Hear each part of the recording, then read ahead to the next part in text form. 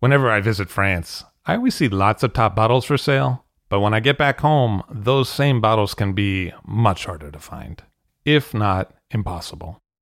That's why I use idealwine.com. At idealwine.com, I can buy wines directly from France for delivery directly to my home. They have new auctions every week, and the fixed price selection is equally awesome. Clos Rougeard, Chateau Rayas, and Ulysse Collin, as well as many more greats from all over France, are regularly available on the website. Best of all, it is simple and hassle-free to buy them. Ideal Wine handles all the customs and logistics hurdles for you and for me. Wines are ordered with a couple of clicks, and then they arrive. It is simple. Check out idealwine.com for more information. That's idealwine.com to find what you'd like to be drinking.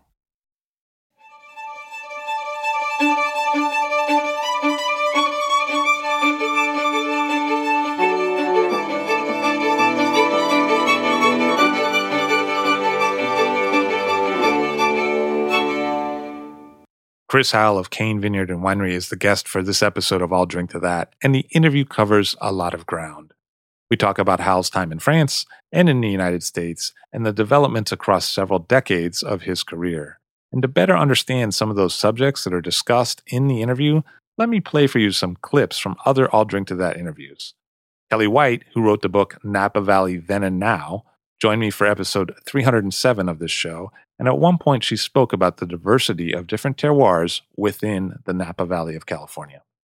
The Napa Valley is incredibly geologically diverse. Jonathan Swinchat wrote a great book called The Winemaker's Dance, and he writes a lot for World of Fine Wine magazine and does these regional profiles. And the reason why he wrote a book about Napa is not because he's rah-rah Napa wine, but because geologically it's a really fascinating place. So you have the two mountain ranges that were formed by two very different kinds of events, a lot of volcanic activity, and it's a fairly young earth as opposed to some place like Bordeaux or Burgundy where the slopes are gentle and the soils are a little bit more uniform, just speaking generally. California's coastal mountains are really young. They're probably what I think between only 3 and 7 million years old. So that's a baby. That's new growth in terrestrial terms. So what's happened is that things haven't settled out. There hasn't been enough of the erosion over time or just the settling forces of time. I'm talking, millennia of settling. So everything is still very striated. It's interesting. Within really small stretches of land in Napa, you get this huge diversity in soil. And then, of course, you have very craggy mountains, two very different ranges. And you've between the combinations of aspect and elevation and soil, it's really endlessly complex and very interesting. So Kelly White is referring to a lot of diversity there. But in the same interview, she also said this about the dominant role played by winemaking style in the Napa Valley. Truly, I think that generally speaking, the Napa Valley, the wines are very style driven. So for me, I taste more similarities within a particular winemaker's portfolio than I will within a brand's history over the course of several winemakers. And whether that's good or bad, that's a whole other topic of conversation. But I think the winemaker makes a huge mark, generally speaking, in Napa wines, maybe more than other places. Kelly White further identified winemaking style choices that were, for her, associated with different decades in the history of the Napa Valley. You can see big shifts in kind of philosophies of style across the decades. Like the wines from the 80s can be sort of lumped together stylistically in a certain way versus the ones from the 70s, and then the 90s go in a certain direction. And there is a real measurable across the board shifts in style. Obviously exceptions abound, but that's been very interesting to chart. I will say that the wines from the 60s and 70s have aged incredibly well. In talking to the people that were on the ground making those wines and drinking them when they were released, by all accounts, they were really monstrously tannic wines, like almost crude and needed aging. And that was even, I think, maybe a little bit more accepted than it is now. And then in the 1980s, when you had the rise of UC Davis and these winemakers were kind of flooding the market and they were very clinically trained to make clean, perfect wines. And you also had a movement of food wines, et cetera. The wines got pretty restrained. Unfortunately, there was a lot of acidification, which I think is part of California winemaking in general, it seems like people still do it a lot. They were doing it even in the glorious wines of the 70s and the 60s. But in the 80s, it sort of seemed to take a bigger hit, and filtration kind of rose up. So a lot of the wines from the 80s can be a little hard and a lot lighter than the flanking eras, talking about like the 90s or the 70s. There are still great wines in the 80s, but in general, they tend to be a little bit more light and bodied. And then, of course, in the 90s, we all know what happened, the rise of the cult labels and just things getting steadily riper and more extracted. Kelly White talked about changes in equipment over the decades, and that was something that Kathy Corson of the Corson Winery addressed in episode 251. Kathy Corson had worked at the Chapelet Winery in Napa Valley at the beginning of her career, and that's what she's talking about right here. The equipment we had in those early days was from the Central Valley, and my crusher at Chapelet in those days, I used to call it the wearing blender. So we're bringing in much gentler equipment from Europe and have been for decades now, but it made a huge difference in the quality of the wines. But back to the key question that was raised by what Kelly White said. If the terroirs of the Napa Valley are so diverse, why are the differences between the wines so seemingly dependent on winemaking style? Why wouldn't that be more tied to the differences between the individual vineyard sites? And one answer to that question may hinge on vine age and the fact that there are so many wineries in Napa today that are still working with fairly young vines even now. And there have been waves of replanting in the Napa Valley, as Corson referred to. When I first moved to the Napa Valley, everything was planted everywhere. There was Riesling in Calistoga, and there was Cabernet in the Carneros. And it was true of Chapelet as well. We had Riesling, Chenin Blanc, Chardonnay, Cabernet, and Merlot all growing in the same place. The whole valley has learned over time what belongs where, and as difficult as phylloxera coming back through was, it was an opportunity to start moving things more where they belong. Kathy Corson had brought up phylloxera, which is a louse that kills grapevines, and subsequent replanting in the Napa Valley because of it, and that is something that Kelly White also talked about.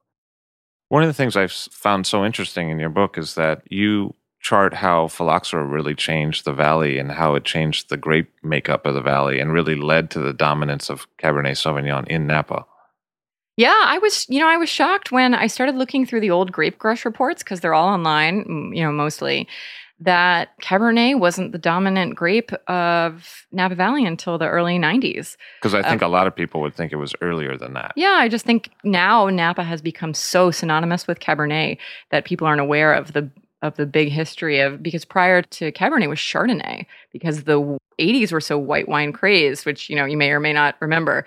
And then prior to that, obviously, it was Zinfandel and Petit Syrah for a variety of reasons. But yeah, when phylloxera, which had been present in the soils, there was big flooding in the late 80s, sort of spread it widespread. This timed with the early plantings from the 80s had been largely on AXR1, which is an insufficiently resistant rootstock. And so there was a widespread replanting in the late 80s and early 90s of vineyards, and that was what put Cabernet in statistical dominance. Prior to that, it was there and it was present, but it wasn't the majority of grape. Now it is by far. Kelly White mentioned the susceptibility of the AXR rootstock to phylloxera, and while that susceptibility is well known today, it wasn't widely acknowledged within the Napa Valley for some time. Kathy Corson differentiated in her interview between AXR1 and the St. George rootstock, which had been commonly used in Napa Valley before AXR1 became really prominent there.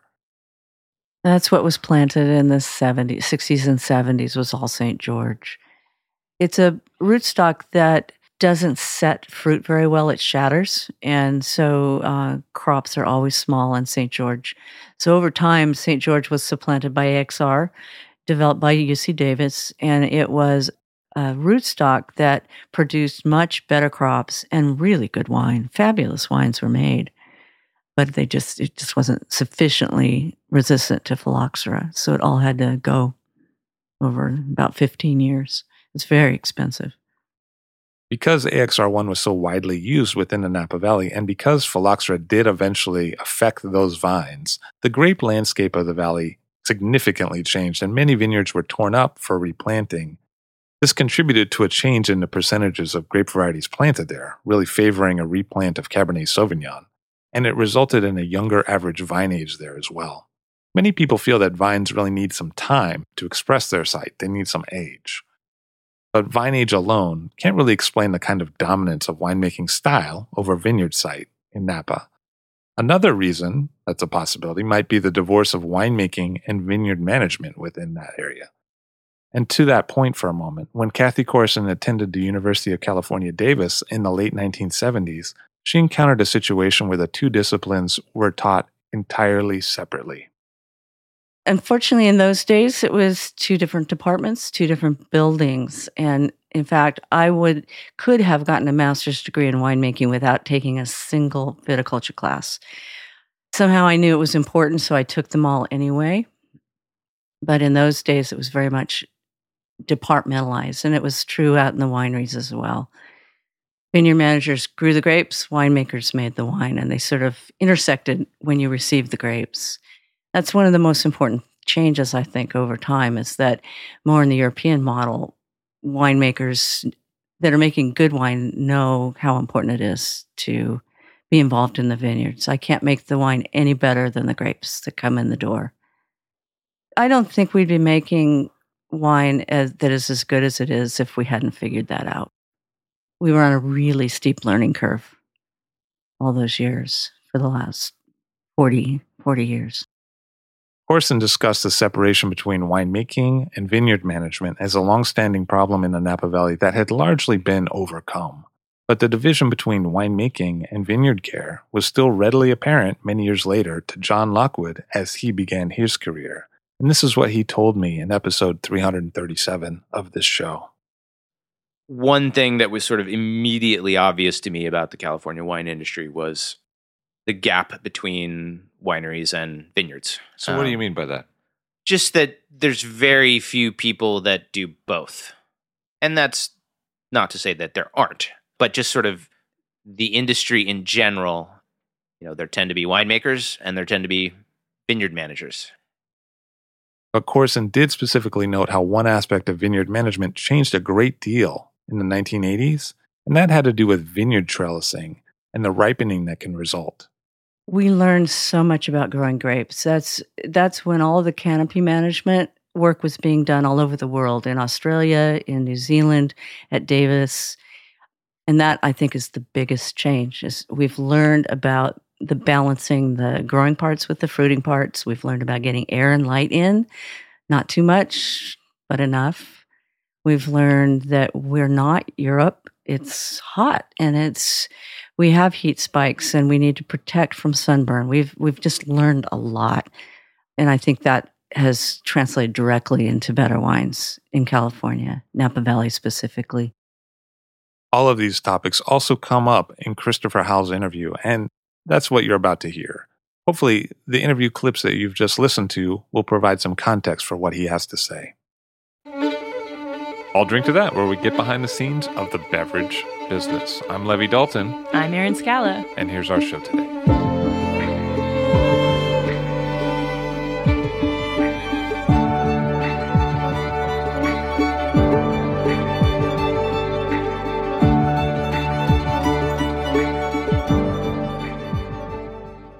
Sustainability has never been more important, and DM is at the forefront of environmental responsibility.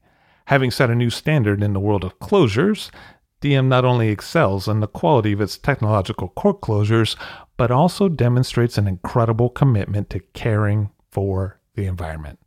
DM has taken steps to significantly reduce its carbon footprint, embracing green electricity and renewable energy in its factories. By 2025, they aim to reduce their direct emissions from energy and processing by 55%. Their sustainable closure solution, Origine by DM, combines natural cork with a binding agent composed of 100% bio-based materials and a beeswax emulsion, a successful testament to DM's commitment to eco-friendly practices. DM has pioneered a responsible and long-term vision for cork forests, playing a crucial role in sequestering hundreds of thousands of tons of CO2 each year. Planting thousands of new cork trees DM actively contributes to sustaining our planet's natural resources, and that is something we all benefit from every day.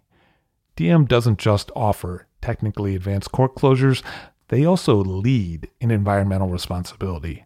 Learn more about DM's commitment at dm-closures.com/IDTT. That's DIAM-closures with an S.com/IDTT for more information. Chris Howell on the show today of Kane Vineyard and Winery. He is the wine grower there. Hello, sir. How are you? Levy, I'm really happy to be here. It's nice to see you. And thank you for the work that you've done. Oh, that's super nice of you to say. So you were born in 1952 in Seattle. Yeah. Seattle was a pretty small town then. A large proportion of people were not native to Seattle. They were coming there for various reasons. My father came from New Jersey and my mother from Santa Barbara, and they came to Seattle, my father working at Boeing. But the wine part wasn't really that big of a part of your life until you met your first wife, Sanda. You know, it wasn't a significant part, but I was interested in food and wine even when I was in school in Chicago. But certainly with my first wife, Sanda Manuela from Geneva, I got deeper, and I would say also thanks to her father, who shared some amazing bottles of wine. Sanda was teaching languages at the college that you attended. Yeah, she was my French teacher, and of all the courses I took, it was the one elective I took for absolutely no purpose. And she was an outstanding teacher to what you would call French 101. She pitched every question to a student at the level that they could answer, and she knew the names of all her students. And she actually knew Larry Stone because he had been a college teacher as well at one point. Yeah, well, they were at the same time, both grad students, and when you're a TA, you share classrooms. And so he was leaving a class and she was coming in, and there was a fight about to break out. And Larry, as you know, is not very tall. And his class was remedial English for the football team. And University of Washington was a, pretty good football team. And these guys weren't very good at English. And I don't know what trouble Larry had gotten himself into, but for whatever reason, Larry has always said that Sanda saved him from getting beaten up by his students. And so I met Larry at a grad student party. And grad students, what do they drink? Beer and wine. Actually, a lot of wine, and but not necessarily good wine. And Larry and I think, bonded over the wine. And he was, at the time, the sommelier at the Red Cabbage, or no? Yes. But, I think the idea of sommelier was a kind of a new idea in 1979. The owner of the Red Cabbage was really interested in Burgundy. And so for that reason, he had somebody to help him manage that collection and serve the wine to his customers. And I suppose that was the title sommelier, but Larry certainly didn't have one of those silver ashtrays around his neck or anything like that. And the Red Cabbage was down on Western in Seattle, which was a transitional warehouse district, and a wonderful restaurant. It's a huge wine destination. And I'm sure that led to Larry getting the job at the major hotel in Seattle, which was called the Olympic, which had an impressive collection that had been virtually forgotten by the management. They had a massive collection of 1961 Chateau Lafite. And Larry found himself in possession of these wines that he would serve to what I think we would today call high rollers, coming into town just for this wine. And Sanda liked a glass of wine too, right? Growing up with her parents in Geneva, food and wine was something they just loved. And her father had a collection of wines literally from 1947 and 49, 1964, just malingering in his basement. And he kind of let you drink He a bottle. let me pick my way through it and took us to a restaurant where we had an amazing, for me, unforgettable bottle of Clos de Lambray, 64. And it sounded like he kind of needed a drinking buddy, and you became that for a while. He'd sort of gone through the wine thing, and he wasn't doing it as much, and he appreciated having somebody who cared about what he had cared about. And so this was kind of a lights opening moment for you, where you started to think about wine. I mean, loving wine is one thing, and then having those moments where you have a wine that catches your attention in a way that is not just an everyday wine, that was certainly an experience for me. What was also distinct in this is an interest in wine in the United States. You know, it could be either a hobby or an affectation, but it wasn't necessarily a pursuit of a career or a profession. And although even my father had taken me to visit wineries that were created and run by enthusiasts, the idea that I might go off and study wine wasn't high on his list. It was really not at all. As an engineer who first of his family to go to college, the idea that I would study wine was not a high thing. Whereas Sonda's parents could see that as a rational choice. And they encouraged you. Well, they encouraged and even financed. And even, I won't say pulled strings, but helped me find a way to get to the school I wanted to attend. Because the thing was that you had been doing home winemaking just as kind of for fun. And they said, well, why don't you turn this into a career? Actually, I did the home winemaking almost as a challenge because I had been working in a laboratory as a chemist and I loved wine. And my lab partner there said, you love this stuff so much, why aren't you making it? And home winemaking doesn't have a high reputation among wine snobs. You know, in the 70s, homemade wine didn't even necessarily mean grapes, and certainly didn't mean something you loved or had any great finesse. But just pure chance, I was just adjacent to a group of older guys of maybe second or third generation Italians who were making wine truly for their household and for the pleasure of continuing a tradition that they'd probably learned from their parents during Prohibition. And so their approach to wine was very simple. And I loved that. And I bought my grapes from them and did what they told me to do. But these guys were basically selling grapes out of a boxcar at the rail yard, and you were crushing the fruit in your bathtub. Yeah. Well, and de-stemming on the dining table. You did this for a few years, this home winemaking, and then your father-in-law said, we'll support you while you pursue enology. And what do you think was going on in his mind at that time? He was very supportive of me, and I think he could see somebody who was searching. And I think at the same time, he also wanted a way to get his daughter closer to home. Seattle's pretty far away. Yeah, well, maybe you could live closer to home for a couple of years. And indeed, we did. We would visit regularly. Because eventually you ended up studying in France. Yeah, I had the textbooks from UC Davis and also from Philip Wagner and books that were in the English language. And I was curious about the whole process, but I won't say I understood it as I do today. I definitely saw wine as wine making, and you begin with ingredients and then there's a process. And these are the things that I think I've evolved away from.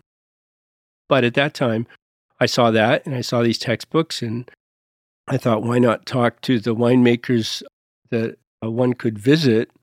And I visited winemakers up and down the coast, from Washington to Oregon to California, and asked them, each of them, their career advice, how they got where they are. You know, whether it was John Parducci in Ukiah or Michael Martini in St. Helena, or Bernard Portet, who obviously came from France, but there he was in Napa, or Walter Schug, who had gone to Geisenheim. It's fascinating to hear these people tell their stories and then think about what would be an appropriate preparation to enter this. And at that time, I was still a little conflicted. I believed in the academic part of it, but I also really believed in the practice and the tradition, just like the old Italians. And I really kind of clearly wanted both. And you weren't going to get that in the United States or any New World Anglophone country. At least I didn't think so. And so then the question is where to go. And of course, with my parents-in-law in Geneva, which is really right next to France, that was an obvious place. And I knew a little French. And then I had read about a school in Montpellier that was supposed to be the school for all these people who were getting prepared. Like Bernard Portet's father, who was a regisseur at Lafitte, had gone to this school. So I thought, well, that's the school. But it was David Lake who had said, look, if you study in the States, you're going to kind of get a secondhand version of it. If you want the real deal, you need to go to Europe. Yes. David is Canadian, but really grew up, I think, in England. He was the first MW in North America. And he said, potted knowledge. He basically meant recycled information.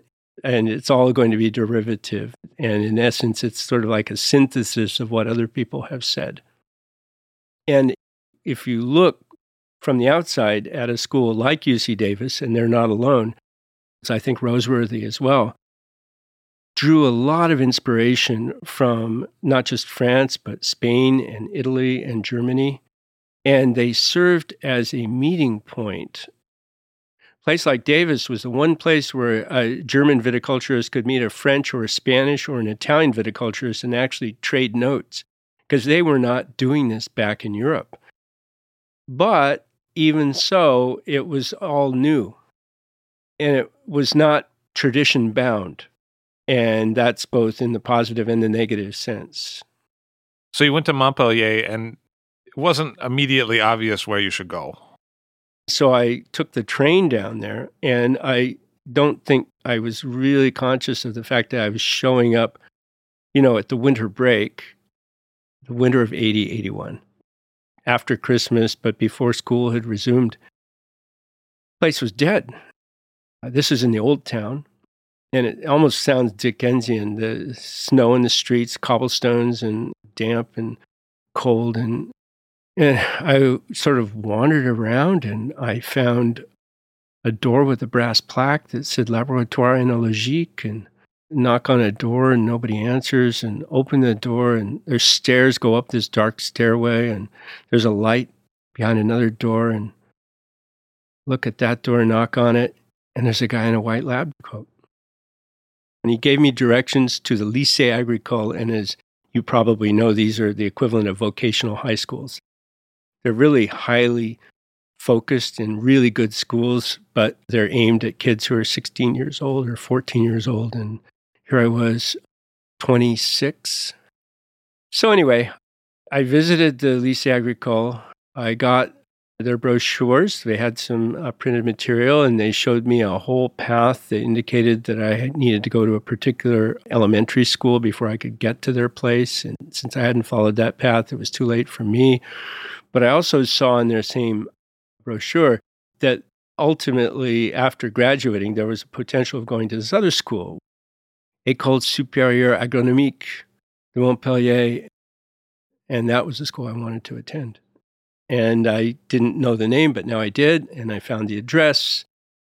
And of course, I've been just told, no, you won't be able to go there. So that left me with seeming defeat, except I knew the name. And it was really through friends of Sonda's parents who said, well, maybe I can help you be introduced, and carried my poor little dossier to the professor of enology at this school, who accepted me without any further review. But the one thing he said is the professor of viticulture wants to see you. And this is kind of the oh shit moment, because I had no background in agriculture whatsoever. Here I was at a top school of agronomy. I was there to learn enology, and I thought, I've got this pretty much wired. I've read the text in English. I know chemistry. I know microbiology. I know biochemistry. I can do this. And now I have to go study agriculture and viticulture. And that was a little bit of a shocking moment. But I did go see Professor Bubals, and he is a very warm-hearted, embracing guy who just said, you're in, like that. And it's like, oh no. after a week in my classes of enology, literally, I sauntered up to the professor and asked for the syllabus. I asked for, in essence, the reading list. I wanted the course outline. I wanted this whole thing because I thought I can do this work at home and at least I'll know what's going on. And he replied, well, there's no text. There are books, of course, but there's no text. The class is what I present. And then suddenly I understood how all these students were taking notes with 4-color pens and rulers, and every chart that was put on the wall, they copied religiously. They were creating their own textbook right there in front of me. And it's like, I had no idea. Nobody took attendance. It didn't matter. You either learned it or you were there or you weren't. I saw that same thing in the School of Viticulture. And about halfway through, I was meeting with Professor Bubals, and he had received a letter from the new professor of viticulture at UC Davis who asked for his course outline. And he looked around his office, and it was lined with books and file cabinets and everything. And he said, this is my course. What are she asking for? Because we in America had no understanding, back to the potted knowledge of what it could be. This is his whole life. And his class was everything that he'd ever done. There was no way that this could be transmitted by fax machine or put it in an envelope or mail it off. Completely different approach. What you saw in class was that they would present you with a situation and then different approaches with potential upsides, downsides. The French call this les avantages et les inconvénients, the advantages and the inconvenience, the advantages, disadvantages. And so there was no right answer. As an American, I really thought I was looking for the black and white, and I wanted the correct answer. Today, you might hear the expression best practices. And I was shown all the alternatives without a value judgment applied. The class in Conduite de la Vigne, in the way the vine could be trained. We were, of course, shown cordon, we're shown guyot, we're shown various versions of cane pruning, we're showing various versions of trellising, both high and low, as you might find in Italy or in Spain and in Greece. Completely different methods, right? We see all these things. And in the end, I remember his closing slide, because in these days they used slides. He showed a vine trained in the shape of a pretzel, a classic pretzel. And he said, see, you can do anything. A point that you've made to me before, and I thought it was a pretty insightful thing to say, is that there is a French school of agriculture, and the French school is to present these choices with associated advantages and disadvantages to each, as opposed to saying, this is the deal for this. These things have been pretty much laid down just like a classic book of cooking. And there's certain methods, and you just know those methods. They won't tell you which is right. For example, cordon or guyot, cane pruning or spur pruning, but they'll explain how they work in a very functional way. And this is a moment in 1982 when we're starting to look at the rest of the world and places like Australia. They were asking themselves, how can this be mechanized? How can we not be dependent on humans to do this work? And they even presented the possibility of not pruning at all.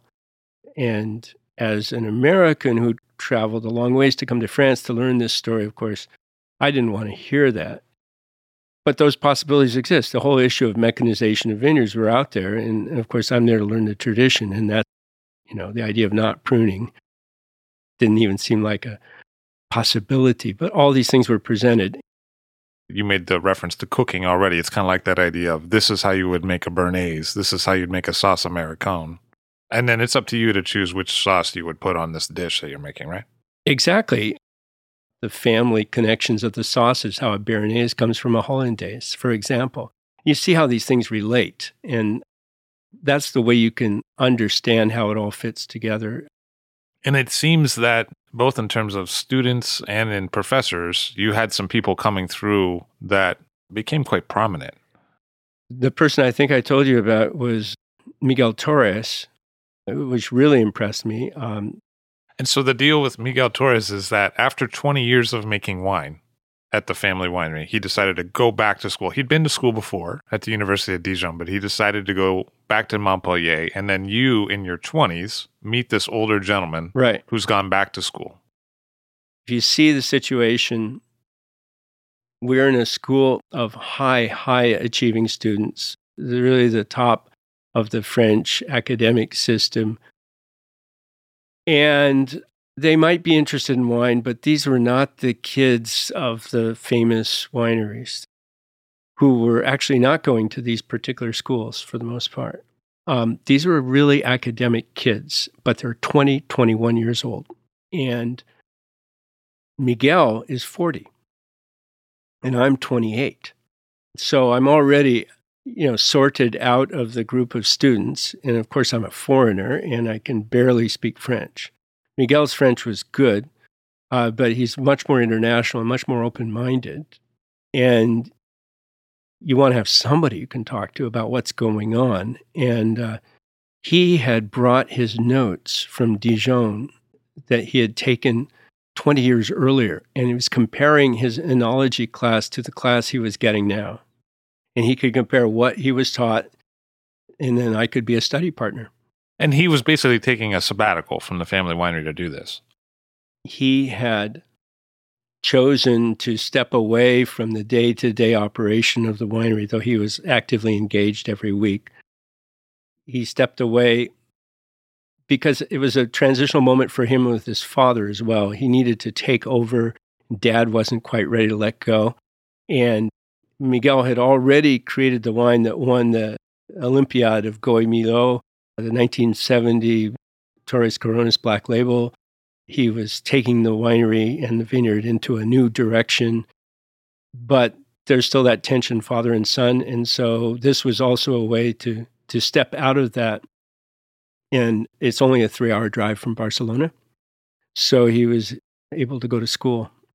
And exactly what I was studying, viticulture and enology. The only difference was he knew it and I didn't.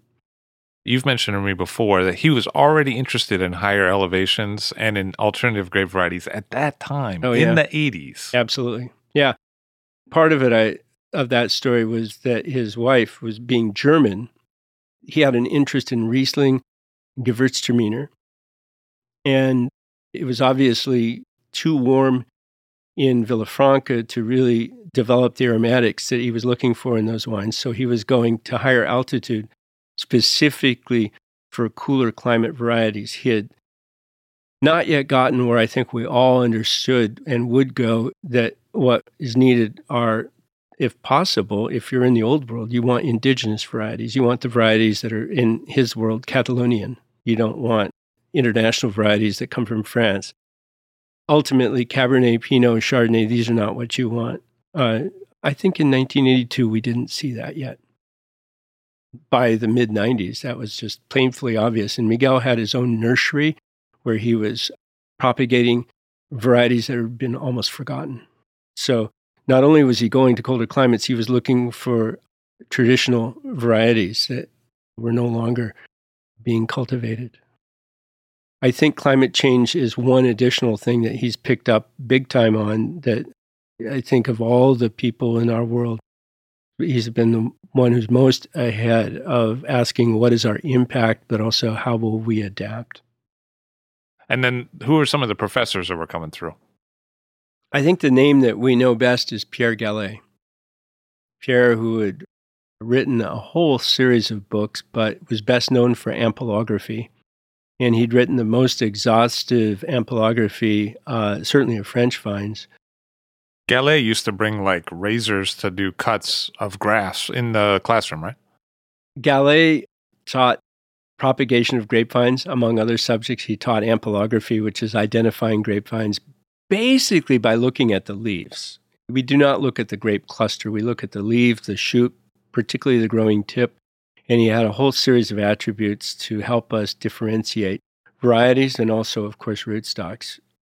But he also wanted to teach us grafting. And it was really a painful thing because the traditional grafting method is either done in the field grafting, or bench grafting, which is you prepare a graft and then you let it heal, and then plant it. And this method involves making a diagonal cut across both the rootstock cane and the scion cane, and then fitting the two together. And for that, they use a razor blade.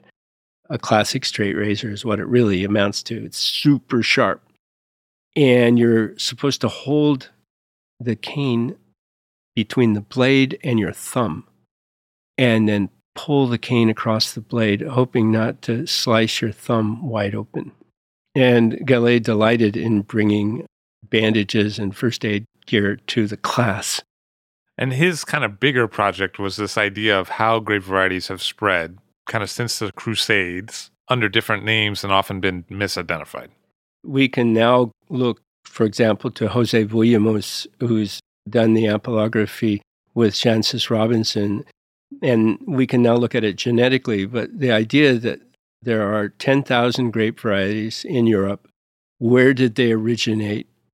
Or was it somewhere in Mesopotamia or perhaps in Georgia? And then how have they differentiated amongst themselves? How have they traveled and then mixed and matched over thousands of years, literally thousands of years? And you can imagine humans carrying these bare sticks from one place to another, hoping to recreate the wine that they had tasted from some travel far away. As you say, the Crusades. And if you had gone to Cyprus and you tasted in this moment a magical wine, and I think you and I have had experiences like that, and you say, how could I ever taste this back home? And you sort of think, I'll take the stick with me. And as we all know, good luck. That might not work out, but people have been doing this for a long time, and that's fascinating. And that's how he was able to tell stories of how a variety like Ferment could have had many different names and how the same name could have been applied to many different grape varieties. And you can picture the Crusades taking off from the south of France, and ending up in Cyprus. And how would that variety find its way to Tokai? But yes, all possible. Your study in Montpellier ended up sort of being the introduction for you to then work at Mouton Rothschild. It was. And the most important gift in going to Montpellier is I went to study enology, and they told me I had to learn grape growing. And, for an American, a New Worlder, thinking of winemaking as a process and grapes as ingredients, suddenly I was made to learn about the vineyard. And the truth is, I had gone wanting to learn what we might consider the best academic technology science, but I also wouldn't go to the old world without wanting to know tradition. And so, of course, I wanted to see both. I wanted to see how the science was applied and how the tradition worked. And so I was looking for a school that I could go to that would do that. But then quickly, I knew I needed a practical internship.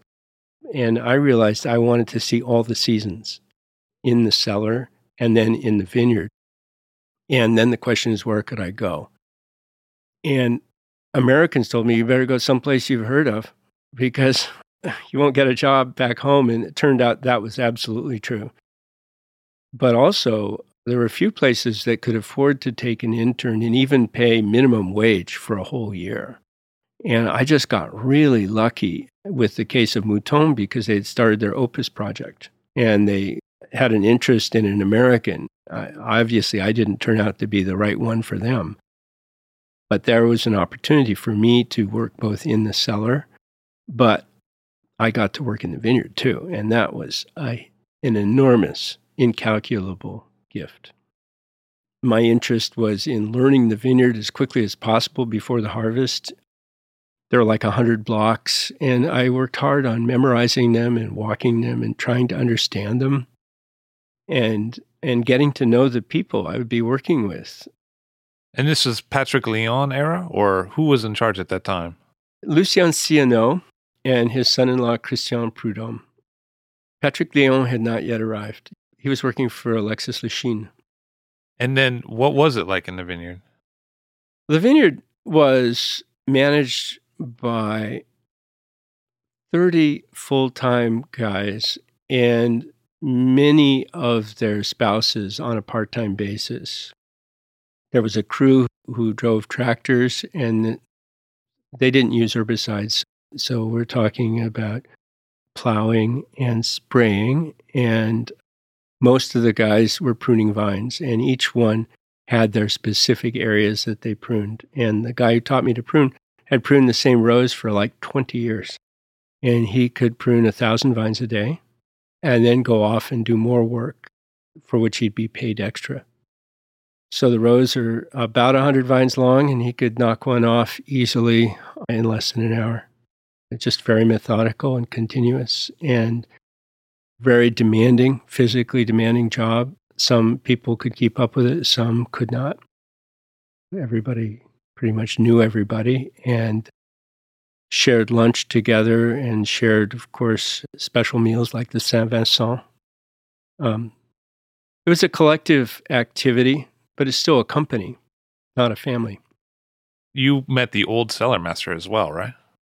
I was lucky to meet this old guy that people didn't seem to be as interested in, because the last of the true cellar masters were basically being put out to pasture by the new crop of university-trained enologists. And the really serious chateaus in Bordeaux wanted to have somebody with a technical degree, and University of Bordeaux would be the place to get that degree. The professors were Ribeiro-Gaillon and Émile Peynaud, and then Denis Dubourdieu. And so this guy was a traditional cellar master who had been raised in the trade of working in a cellar. The original apprenticeship for cellar master was tonnelier, a barrel maker in Bordeaux. That's what you really had to do, learn how to build a barrel. And you worked in a cellar. This guy had done this his whole life, I think 60 years, and he no longer had a job. Was, in the fading years of his life, and he felt neglected, and nobody was interested in what he had to say except for an American like myself. And his comment was almost cutting. I don't think he meant it, but the fact that I'd gone to a school of enology, he said, "Oh, you enologists, you're trying to fix everything. A little bit of VA could be a good thing." A comment like that, I was left without a response or a follow-up question. I didn't know what to ask. I just could not forget that. And of course, also, I was lucky enough to get to know the family at Léoville Las Cases who were running the cellar, and they were working very hard on getting a wine with the lowest possible volatile acidity.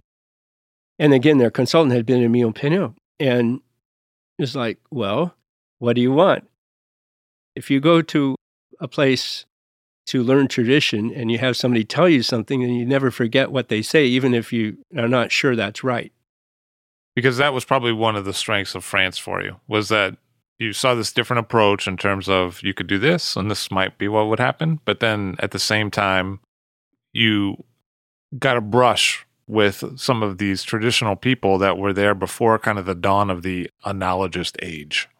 Yeah, and I don't really know how to describe how important that is.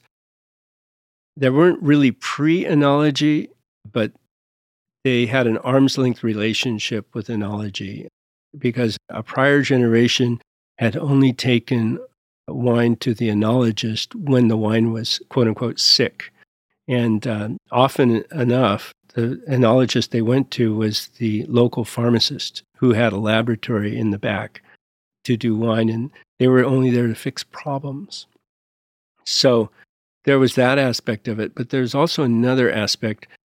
I was being forced back to think more about the vineyard and less about the winemaking. And in the schools, even in Montpellier, there was a real separation between the vineyard and the winemaking. This is not seen as a continuum. And in the schools, it's always going to be about science and technology. It doesn't matter where you go.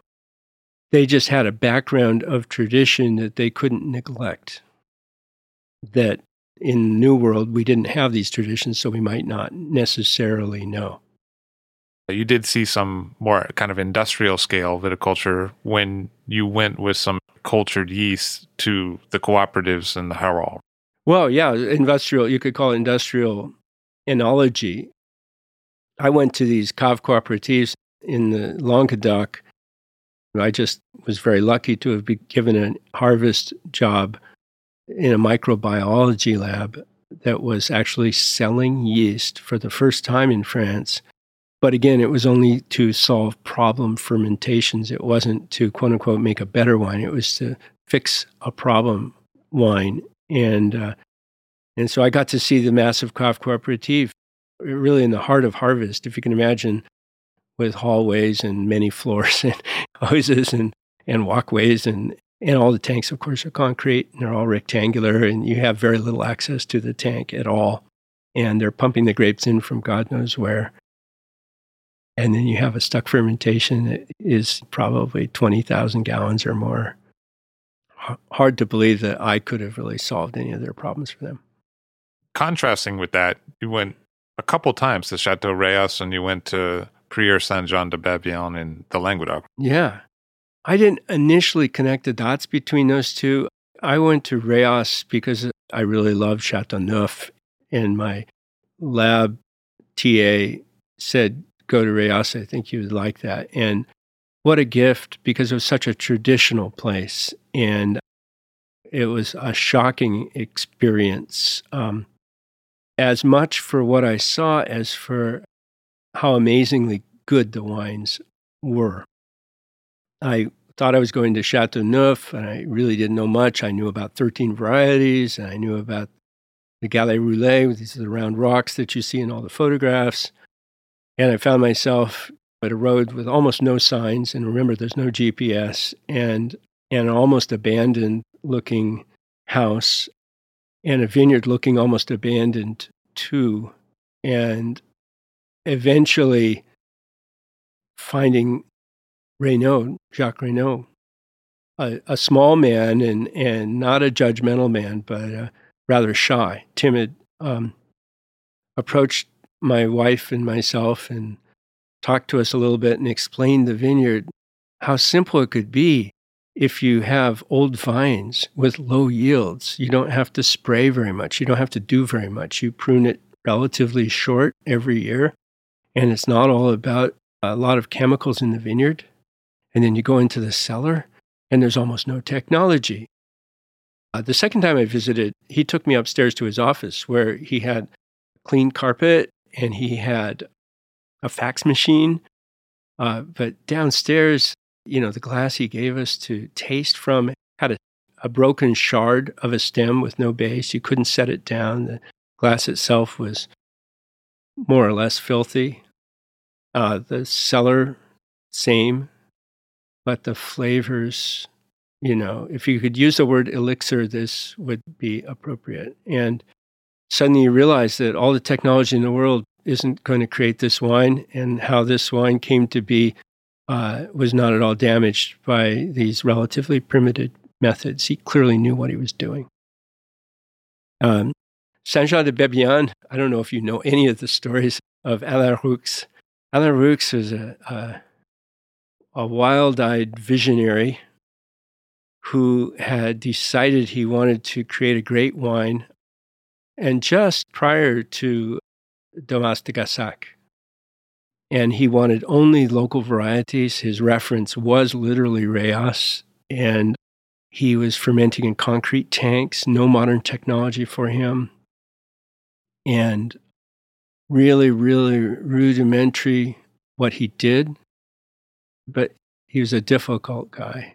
And in the end, he sold the place. If you contrast and compare that situation to what I, as an American, saw when I visited Mas de Gassac in literally the same year, 1982-83, here looked like a winery just as it could have looked in Washington or Oregon. New barrels, French barrels, Barrique Bordelaise, and varieties that were not indigenous, Cabernet Sauvignon and Chardonnay. The finest consultants, Emile Peynaud, a whole other approach. So as an American coming to the old world, of course, you can see where my heart fell.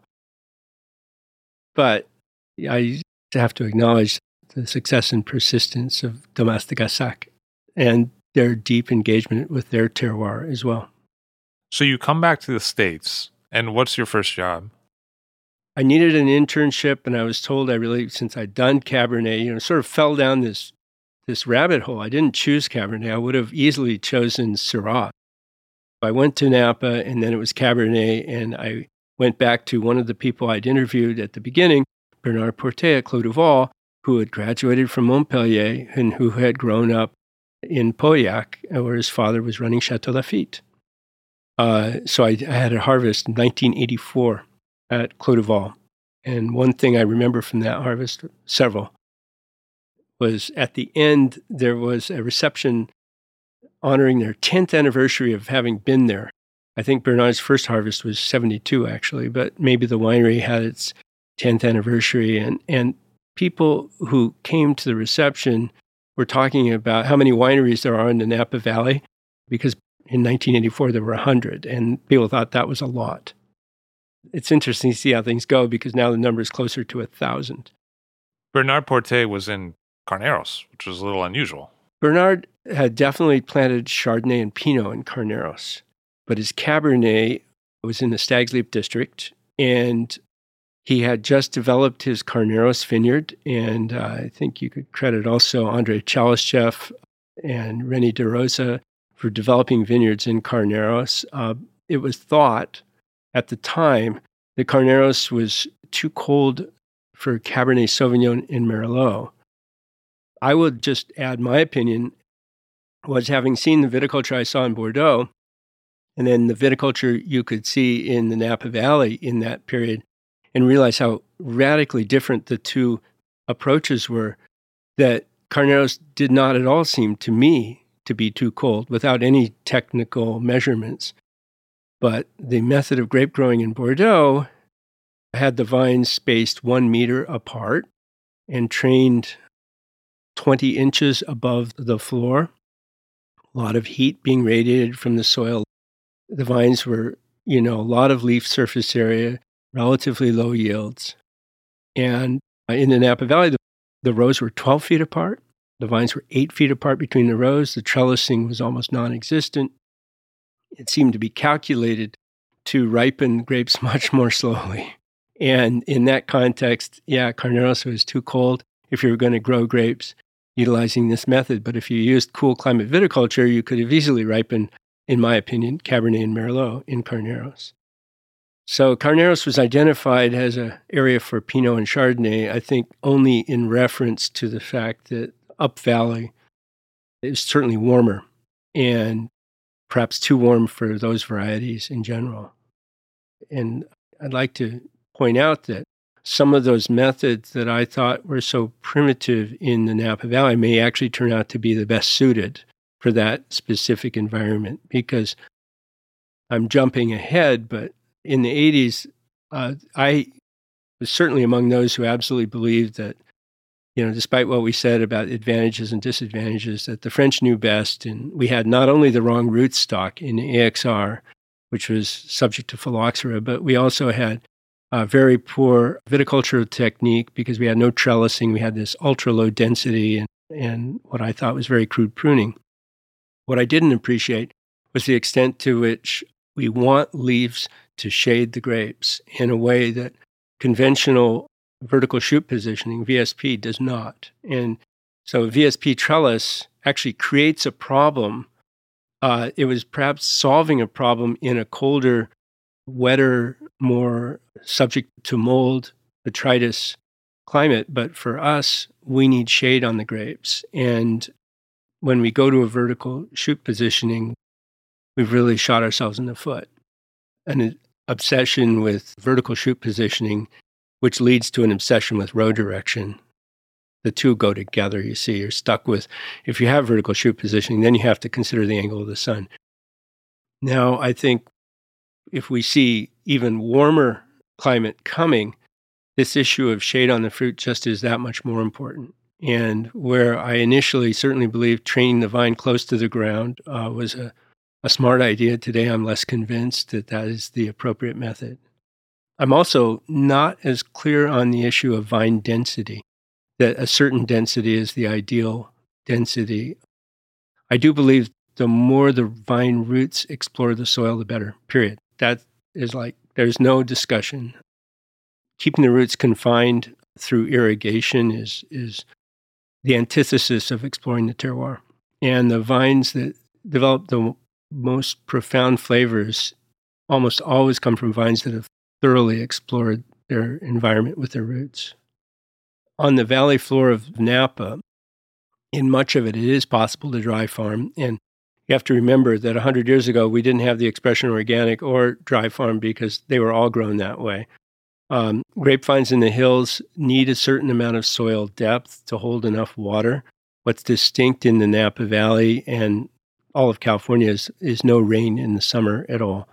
But it does rain a lot in the winter, and if there's enough water holding capacity, it's possible to make it through the summer with no rain, with deep enough soils. This is what the Napa Valley has. My European friends, when they visit the Napa Valley, are always shocked and outraged to see grapevines on the valley floor.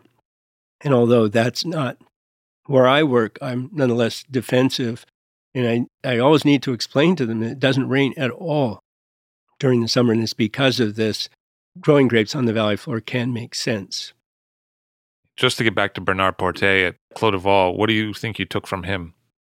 He was interested in balanced wine. So he was not going for overt ripeness per se. And he didn't push extraction. He wasn't interested in wine that tasted like a new barrel either. I think he has a delicate, refined palate. And this is a guy I still know and admire and respect. But I also would say that I experienced the engineer and the technologist in Bernard as he was trying to grow the winery and to reduce the manual labor. And to give you a classic example, I guess I was there the first year that when they emptied the tank, to get the pomace out of the tank, they had a pump. And this is a pump, it's a big, massive, multiple horsepower pump, and a big hose that you had to wrestle with like a big snake to get it to a press outside. And so this beautiful Cabernet that had been macerating for a couple of weeks in a tank was now having to be not just shoveled out, but hosed out into the maw of this churning machine that was attempting to pump solids down a hose, which could only be done by adding liquid to the press. And I asked how they used to do that. And only the year before, they used a wheelbarrow. And they had to push the wheelbarrow up a plank to get to the top of the press. They didn't have a forklift or anything like this for this purpose. And again, you have to look at a kid who's only a couple years into this and asking himself what's going on here. And definitely I did not come to learn how to do that. And I think today there's almost no exceptions that I know of in a small or medium-sized winery. We rake the grapes out into a bin and we move the grapes out to the press manually, or else we move the basket directly under the tank. I mean, we would never do that. But that was a moment of trying to, I think, somehow simplify the winemaking through mechanical means. And I think, in fact, we found ourselves going exactly backwards. And that was that. And so it's interesting. These are the sorts of things one can learn. Bernard, amazing palate. Maybe, again, he created his own nursery too, to grow his own rootstock, no less. But still, I think, and I'm not that person either, but the best vigneron is a gardener at heart. You mentioned Chelychev there briefly, and he had some thoughts about Malo that kind of stood out for you, right?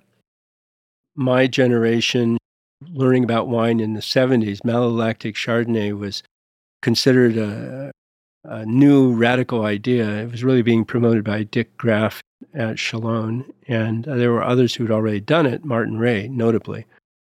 But malolactic was essentially prohibited from white wines, and examples of that would be Hansel, Stony Hill, Souverain. Nobody did malolactic on Chardonnay. On the other hand, malolactic was now popular with red wine. It was essential with red wine. But Back to my Italian friends in Seattle, they knew nothing of this. And it was Andre, in my opinion, who brought the idea of malolactic to fine red wine in California, and he brought it directly from the Institut Pasteur in Paris, where he was studying enology and working in a laboratory, where I think, ironically, the French had rediscovered the virtues of the lactic bacteria after 2 generations of forgetfulness, when Louis Pasteur had discovered the harm that those same bacteria could cause and attempted to prohibit them. Through pasteurization. Through pasteurization, because of the wine problems they had run into transporting Burgundy to foreign countries like England and having wines re-ferment. And so his solution was yeast good, bacteria bad. We move forward and we get to California, and at the end of Prohibition, the very first vintage, the wines were made without SO2 and they were made without refrigeration, and they had a lot of stuck fermentations that all went through a bad lactic ferment, creating a whole lot of VA and a lot of wine that had to be thrown out. So in California, again, malolactic was essentially prohibited, but Andre comes in the late 30s to say, well, no, for fine Cabernet, you need it, and retaught a new generation of enologists how to manage malolactic fermentation. That's kind of a branching off point, because if you look at wines that were made prior to that, people were actually blocking mallow with a lot of sulfur, and he came in and said, no, you can do mallow. Right. And again, I think we were also, this is really precedes me, so it's not about we, but there was a great concern about preserving acidity, particularly, say, in the Central Valley in Modesto and Fresno. Very warm nights there and low acid, and malolactic fermentation would only soften it more. And so I think there was a desire to stop mallow for that reason. At that time, the first method to stop it would be both SO2 and then eventually cooling. And I think that, again, I'm speculating here, when sterile filtration became a practical reality, there was, I'm sure, a desire to bottle a stable wine. But again, this is sort of the manufacturing approach. By the 80s, malolactic was almost everybody was doing it in red wine. But of the whites, malolactic was being discovered only for Chardonnay and only for certain Chardonnays. And when you visited winery, they would like to tell you about it. So that was the 80s. And again, the focus was definitely in the cellar, and it was definitely on technology, even on chemistry, and very little focus in the vineyard. We go to the 90s, a lot of people will point to phylloxera as their turning point for replanting the vineyard. But there was already a rediscovery of trellising, which had not been going on. There was a very important consultant named Richard Smart. He's Australian, but he was really coming out of New Zealand, where he was really the English-speaking person bringing to us thoughts about trellising. There was a fellow in Cornell named Nelson Shawless who had developed a trellising scheme for Labrusca, Concord grapes in Cornell. And he had found that by dividing the canopy, and Labrusca is not an upright growing variety, it dangles down. By spreading the canopy out and allowing the shoots to fall vertically downwards towards the floor, he could greatly increase production. And the physiological cause of this is there's much more sunlight on the buds, and the vines are more fruitful when there's sunlight on the buds. And the reason for this is, if you think of a grapevine, its native habitat is growing in a tree, and as it climbs the tree, it does not produce fruit. When it reaches the edge of the canopy of the tree and it sees sunlight, it produces fruit. The berries can turn dark, the birds can see the fruit, and that's when they collect the fruit.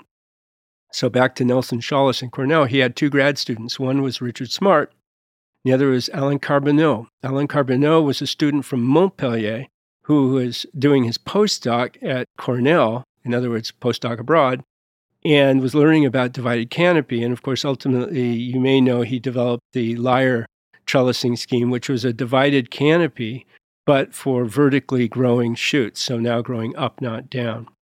So we moved from Geneva double curtain to the open lyre from Alain Carbonneau. And all of this has to do with understanding the importance of trellising and the importance of how the vine is trained in terms of how it will work. And so Richard Smart is coming to us from Australia and teaching us how to train our grapevine, something that we literally hadn't thought about and had been completely forgotten. Although it was new in Australia, what he was doing, because this is vertical shoot positioning, it was not that new in France or in Germany. Of course, these were fairly established methods, or in Italy. But I think it was important to think that there were traditional methods of growing grapes in California. But then we had prohibition. And it was almost a vinicultural amnesia, especially in places like Napa and Sonoma. There were almost nobody left who really knew how to grow a grapevine. The people who restarted the vineyards in Napa and Sonoma had been basically growing everything. Because of prohibition, they had been growing walnuts and prunes, probably raising cattle, doing a lot of things. But there was no highly specialized focus on vineyards. And so people were really starting from scratch. Because of that, we had to, or got to, relearn everything. I didn't know the connection between Geneva double curtain and lyre. So somebody else who went to Cornell was Helen Turley. Yeah. And that's somebody that you then met. I think this is just random luck that in my first visit to the Napa Valley, I made it to Calistoga and encountered Helen Turley and John Wetlaufer, her husband, at the Silverado Tavern. I mean, that was the best wine list in the valley at the time. And they had come here for wine. And Helen had already been in the valley for several years. She'd worked for Zelma Long at Mondavi. She was working at Stonegate and thinking about what to do next. And I don't know if you'll ever get Helen on your... She said no. She might not talk. But I only want to tell some of the essential truth that here's a couple who met at St. John's, had an interest in wine, and Helen went off to study viticulture and enology at Cornell. And then they came to California, where Helen worked in several places, and that's where I encountered them early on, even before they'd bought their property out on the coast that's today the Marcus Hand Vineyard. And it was Helen who told me, oh, you need to work at a place that somebody's heard of. And you may find this astounding, but in those years, had I gone to work, if I had even had the opportunity to work for Chave or Reyes, that would not have been good. So I went to a famous chateau in Bordeaux that could afford to keep an intern. And so in the 90s, you could say that this is when Helen had begun to be known, but she was already working for Bruce Cohn, B.R. Cohn, and then was working for Peter Michael. I think she started with Peter Michael in perhaps 86, 87, 88. And she designed and built a winery, and we started it up in the harvest of 89. I helped her get that going. And then we planted the second half of Les Pavots vineyard, also in 89. It's a pretty impressive vineyard, at least from the road. Yeah, it was scary and steep and amazing. And the things I could give were to simply say, well, don't use AXR. We knew this. I did say use vertical shoot positioning, which today you heard me say I would probably be wrong on that point. And a fairly simplistic approach to winemaking. Almost everything was inoculated. It was the first time I said, you know, I think we could make a wine without adding yeast, and that was Mon Plaisir Chardonnay. But Helen and John both have deep, deep, abiding love of wine. And a story that hasn't been said was their deep love of the wines of Burgundy that was driven as much by John as by Helen. And I think the same wines were not available on both coasts. So we had different importers for different wines. And the wines, for example, of Henri Jaillet came in through Martine, who is based in San Rafael.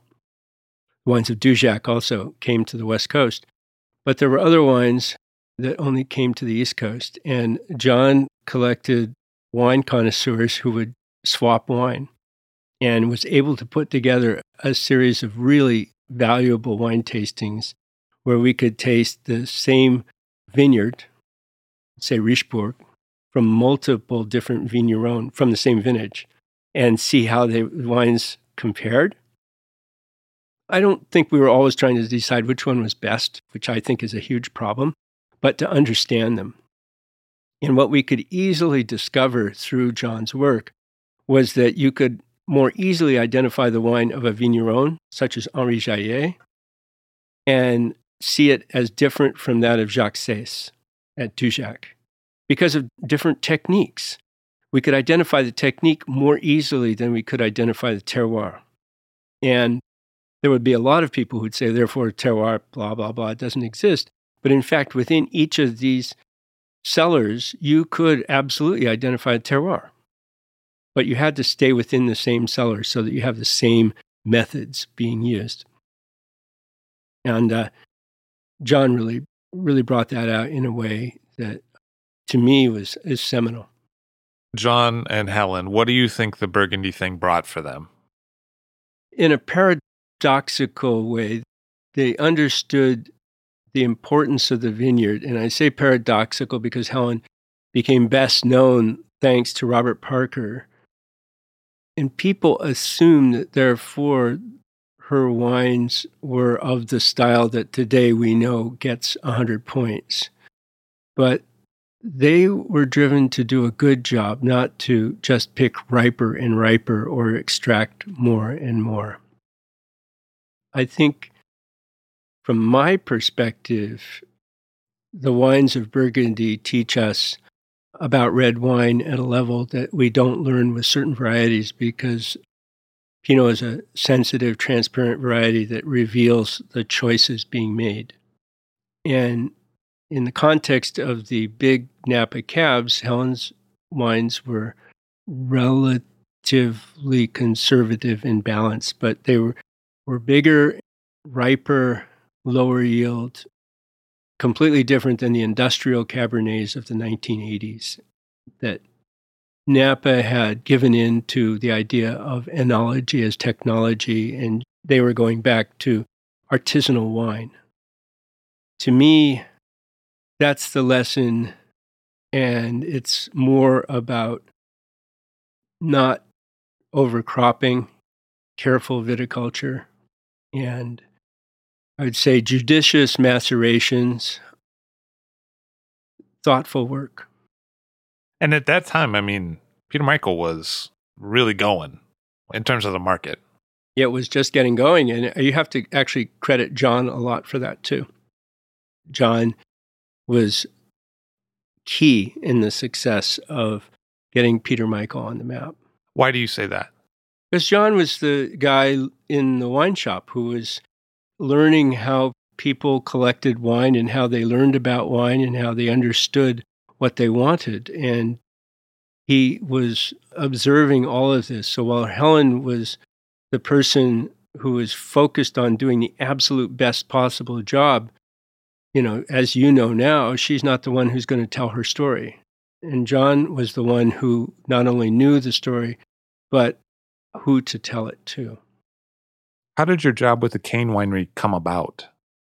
David Ramey was consulting to Cane at the end of 1989 and was about to take a full-time job at Chalk Hill. And I was working for Helen Turley at Peter Michael, and he asked me if I didn't want to take his position consulting to Cane. And at the time, Cane was a new winery. It seemed like it was kind of a flashy place, and I wasn't so sure about that. But it was on a hillside outside of St. Helena, and I thought I should take it almost as a challenge. And so I went up there and visited Joyce Cane, and she hired me to basically take David's job. And I held that job consulting for a year. And, following my experience in Montpellier, I said, you want me to consult in winemaking, I need to work on the vineyard too.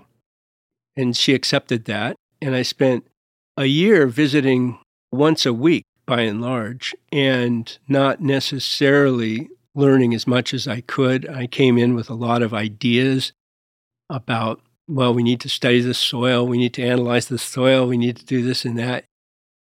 And yet my approach to the winemaking was pretty simple and methodical and didn't let anything go wrong and didn't push outside of any boundaries. We didn't do a lot of acidification, but we did inoculate. We handled the fruit gently, and I had to work hard on finding ways to handle it more gently because we still had semi-industrial equipment with hoppers, with augers in them and all of that. But a year later, the Canes had sold their interest to their partners, Jim and Nancy Medlock, who had been there all along, and they asked me to take over the thing. And I said, well, I don't think I'm really ready for this to be the general manager. I can tell you how to grow the grapes and how to make the wine, but I'm not sure I should be running it. And they said, you're going to do it. And so why do you think that they did that? I don't think they had time to find anybody else. And they interviewed other people, right? I tried to get them to interview other people. I will say Jim Medlock liked the fact that I had studied not just chemistry, but chemical engineering. He liked the fact that I had experience in Europe as well as America, that I worked in a number of places. And I'd worked in other businesses before.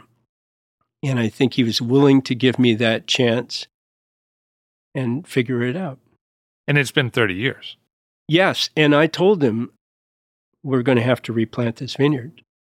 It had all been planted originally on AXR rootstock, and it would be subject to phylloxera, and it was only a matter of time until we had to replant it. I told him that, and he still kept me. And then eventually we did replant the vineyard.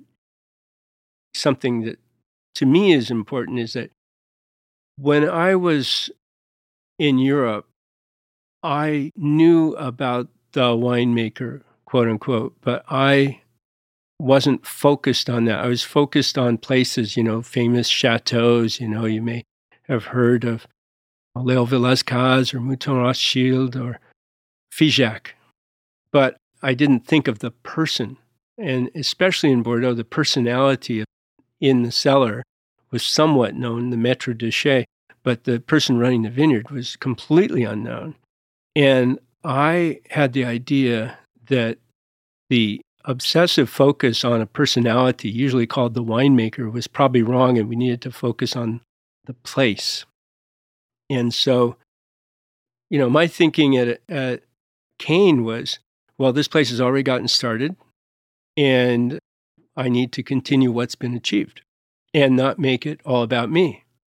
And I think the irony in this long time is that eventually the choices one makes start to accumulate. They pile up. We did have to replant the vineyard. We did choose to use many different rootstocks and many different selections, and we did choose to mix it up. And a choice, for example, to stop adding yeast in the mid-90s was not something that was very common, but it was a choice that was made, or a choice to work with barrels a little bit differently. I will say that being more inspired by what I saw in Burgundy, to go to barrel with lees and not to have a wine that smells and tastes like a new oak barrel was certainly an idea that I would have gotten elsewhere than in Bordeaux.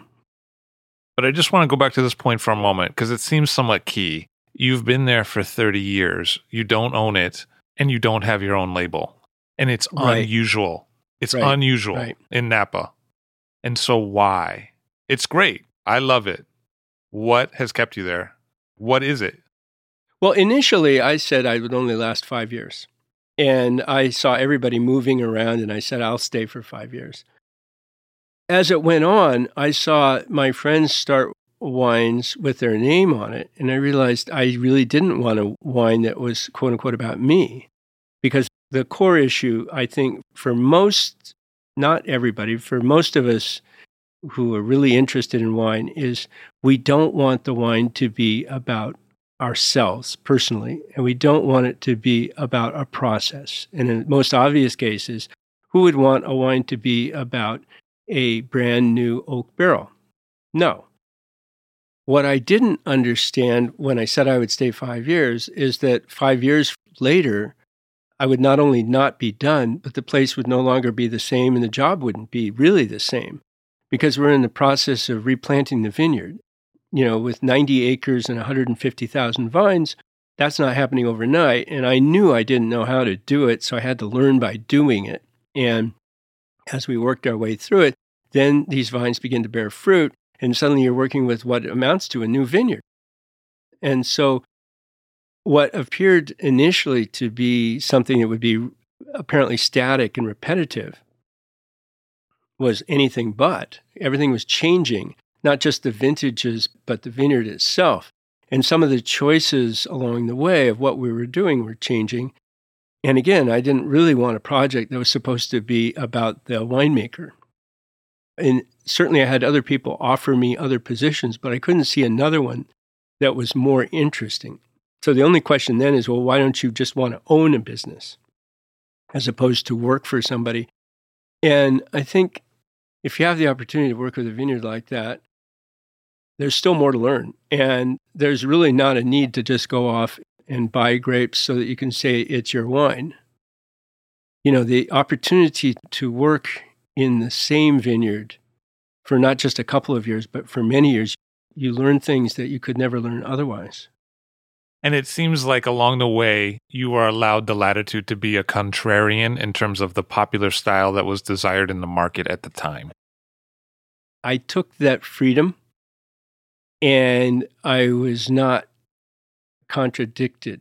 And initially, I think that the choice in the 1990s to not follow what was becoming a dominant style by the end of the 90s was obvious to me that we don't need to make a wine to be bigger to be quote unquote better, and it needed to be balanced and drinkable. But I knew I was taking a chance by walking away from what was the dominant model. And I understood that the wine, if it depended on getting a score from a critic, would not succeed. And the question is, how long could we get away with that? That was an open question because people were buying and drinking Cane 5 based on the fact it was a blend of 5 varieties, based on the fact they'd had positive experience. But few people who wanted 100-point wines wanted this particular wine at all. And as we know well, wine is subject to fashion, and fashions come and go. And Cane was definitely not of the fashion at that time. And although you're being discreet about it, we also allowed things to crop up that other people weren't comfortable with. Specifically, I could mention reduction and also Brettanomyces. But there's something else. That vineyard had a set of flavors that was quite unlike anything else we were tasting, even on Spring Mountain. Most of the mountain wines are relatively green and foresty, but there's something about the Cane vineyards, particularly herbal, aromatic, floral, citrus, that's hard to pin down. Definitely non-standard. And all these characteristics could be seen as a problem or perhaps as an advantage. But one of the things that was going through my mind was if wine were only a formula, first of all, we would be bored. And second of all, most wines would merge to become one. And there would be no particular value to one versus another. And so initially, I'm sure I saw the Cane vineyard as a problem, and I wasn't quite sure how to fix it, or I didn't really have a plan to fix it. But it was only after, I would say, 7, 8 vintages, so now by 97, 98, 99, I'm beginning to realize that it is going to be what it is, and it is going to be more important to embrace what it is than it is to try to fix it. And we really learned when we were making this wine called Cane Concept, which came from grapes that we were purchasing, what a difference the true Napa Valley is from our little vineyard up on the mountain. 2 completely different sets of flavors and textures. The issue of, for example, we talk about reduction. I think this comes out of my particular interest in the wines of the Rhone and of Burgundy, where in red wine you can find reduction, and it's part of what that wine is. And I still have an interest in it, but I think I was more interested in that in the 2000s. and how that worked and how that could lead to a wine that would evolve in the bottle as opposed to trying to judge it and have it perfect when it was ready. To me, I see it as an element, but not the key attribute. Similarly with Brettanomyces, a little bizarre there. Here I'd gone to a school of enology and learned about all the flaws, except for Brett, because they didn't talk about Brett in 1982 in Bordeaux or in Montpellier.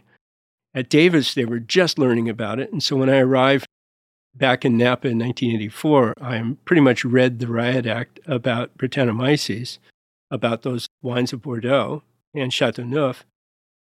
At the same time, of course, I was explaining to them about AXR because I had been given an absolute unremitting lesson that AXR was going to fail. And in California, we were still planting AXR all through the 80s. So we had these contradictory currents here, but I got interested in Brett, and I worked for a guy who absolutely hated it and wanted to make sure he could ban it from his cellar, which was a brand new cellar. He thought that keeping it out of the cellar would keep it out forever. And that didn't happen. And by the mid-90s, I realized some of the wines that I absolutely loved, Brett was in the room. It wasn't the Brett I loved, but getting rid of it wasn't going to make the wine I wanted either. So I was curious about this. And I've pursued it, and we've learned more about Brett and wine at a little winery than one might think. But in the late 90s, I was actually trying to inoculate and failed. So it wasn't that easy to get it to grow when you wanted it to grow. And you didn't know exactly, and this has been always the point, you don't know where it's going to go and where it's going to end up. And I would say now, we do know more or less when this ferment is complete. We can say that. It's not that complicated. And we do know that not all vineyards support Brettanomyces fermentation equally. I didn't know that. I know. Nobody told us this. Everybody assumes that it's an infection that gets into the cellar. And in fact, the role of a vineyard in supporting the yeast that do the fermentation is a large area that needs to be explored further. Because every school of enology assumes, and basically their own studies show that most of the yeast in a cellar that does the ferment came in from the cellar. It came in from the vineyard, in my opinion, but that's not what you hear. You hear most people say the cellar has a certain population of yeast, and that's what did the fermentation, and I'm saying no. So you're saying on some vines there's Brettanomyces and on some there's not? I'm saying in some vineyards, this yeast may or may not be present, but the grape juice, the must, is more conducive and supporting this Brettanomyces fermentation, which doesn't happen until other organisms have also gotten their act together. And there's other vineyards that don't seem to want to support that. And is it about the yeast, the presence or absence of the yeast? I don't believe it's that simple at all. I believe it's where the yeast find a milieu that works for them. So what are the things that would lend themselves to more of a presence of Brettanomyces? I'm talking about on the ferment side. Well, people refer to things like pH, but actually I think the things that really support or don't support Brettanomyces have not been identified. I really do believe that because at Cain, we were able to work with grapes from the Beckstoffer Tokelon vineyard and from other really great vineyards in Rutherford. And Brettanomyces never turned up in the same cellar with the same methods and the same equipment that was never sterilized. So what we could see is that certain vineyards, like the Cain vineyard, seem to be fairly supportive of a Brettanomyces fermentation, whereas these others are not. And somebody might say, oh, it's pH. Well, I don't think it's anything that simple. What do you think it is? I honestly don't know, but Okay. I know it's tied to the composition of the grapes that is tied to the vineyard. So you don't think it's an infection. You think it's an expression. I'm confused about that. Infection is an idea that comes right out of Pasteur and Koch's postulates, and it's the birth of microbiology. I think now we understand when we use the word microbiome in the case of the soil or our own bodies that there's an ecology there. And the first time I really got some context to think about this with Brettanomyces was visiting a brewer who was making a Belgian Lembic-style Brett beer. And what he said is, well, this yeast is fickle, and it depends on the other bacteria that are in the milieu. So it isn't just one thing.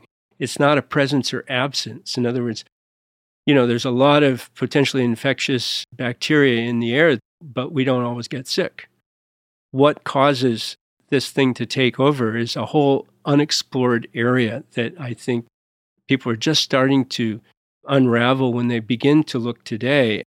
If you look at a native ferment, meaning not inoculated, we know there's a succession of organisms. We now have companies selling a staged set of propagated yeast to try to emulate this otherwise, quote unquote, uncontrolled fermentation that ordinarily just takes care of itself just fine. So we know that we're no longer talking about a single organism ever, but many organisms. And I think this was always true in the case of wine.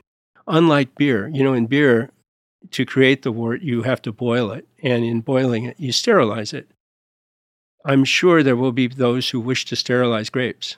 But right now, we don't sterilize grapes. We work with grapes that they're never sterile. We can try to overwhelm the native population by adding yeast, but that never gets rid of those that existed. You could say, well, we use sulfur, SO2, to try to inhibit or kill some of those other organisms. To a certain extent, that's true. It will work, but it doesn't ever sterilize. And so if we start to look at this as a complex population, then we're no longer looking at an organism as good or bad, but how do they interact with each other? Do they play well together? And to me, that's really interesting. Another thing that I haven't heard enough people say is that the interest in whole berries and whole clusters is not just that, but it's the fact that the berries themselves are still alive and they're metabolizing, even in the tank. They go into an anaerobic state, but the enzymes and the physiological processes in the berry are actually dissolving and digesting the berry and releasing compounds.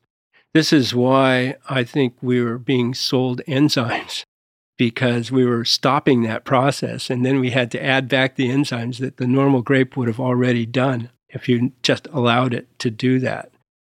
So I think to look at fermentation as simply microbiological, we're missing a point, that the berries are doing things themselves even before bacteria and yeast can intervene. Back to that point about Brett, do you think that there's multiple manifestations, and do you think that that is because of the other pieces? I do think there are multiple, but I don't think I know enough about this to state how it manifests itself. But I will say one thing that's really obvious, and this in the same context as a malolactic fermentation.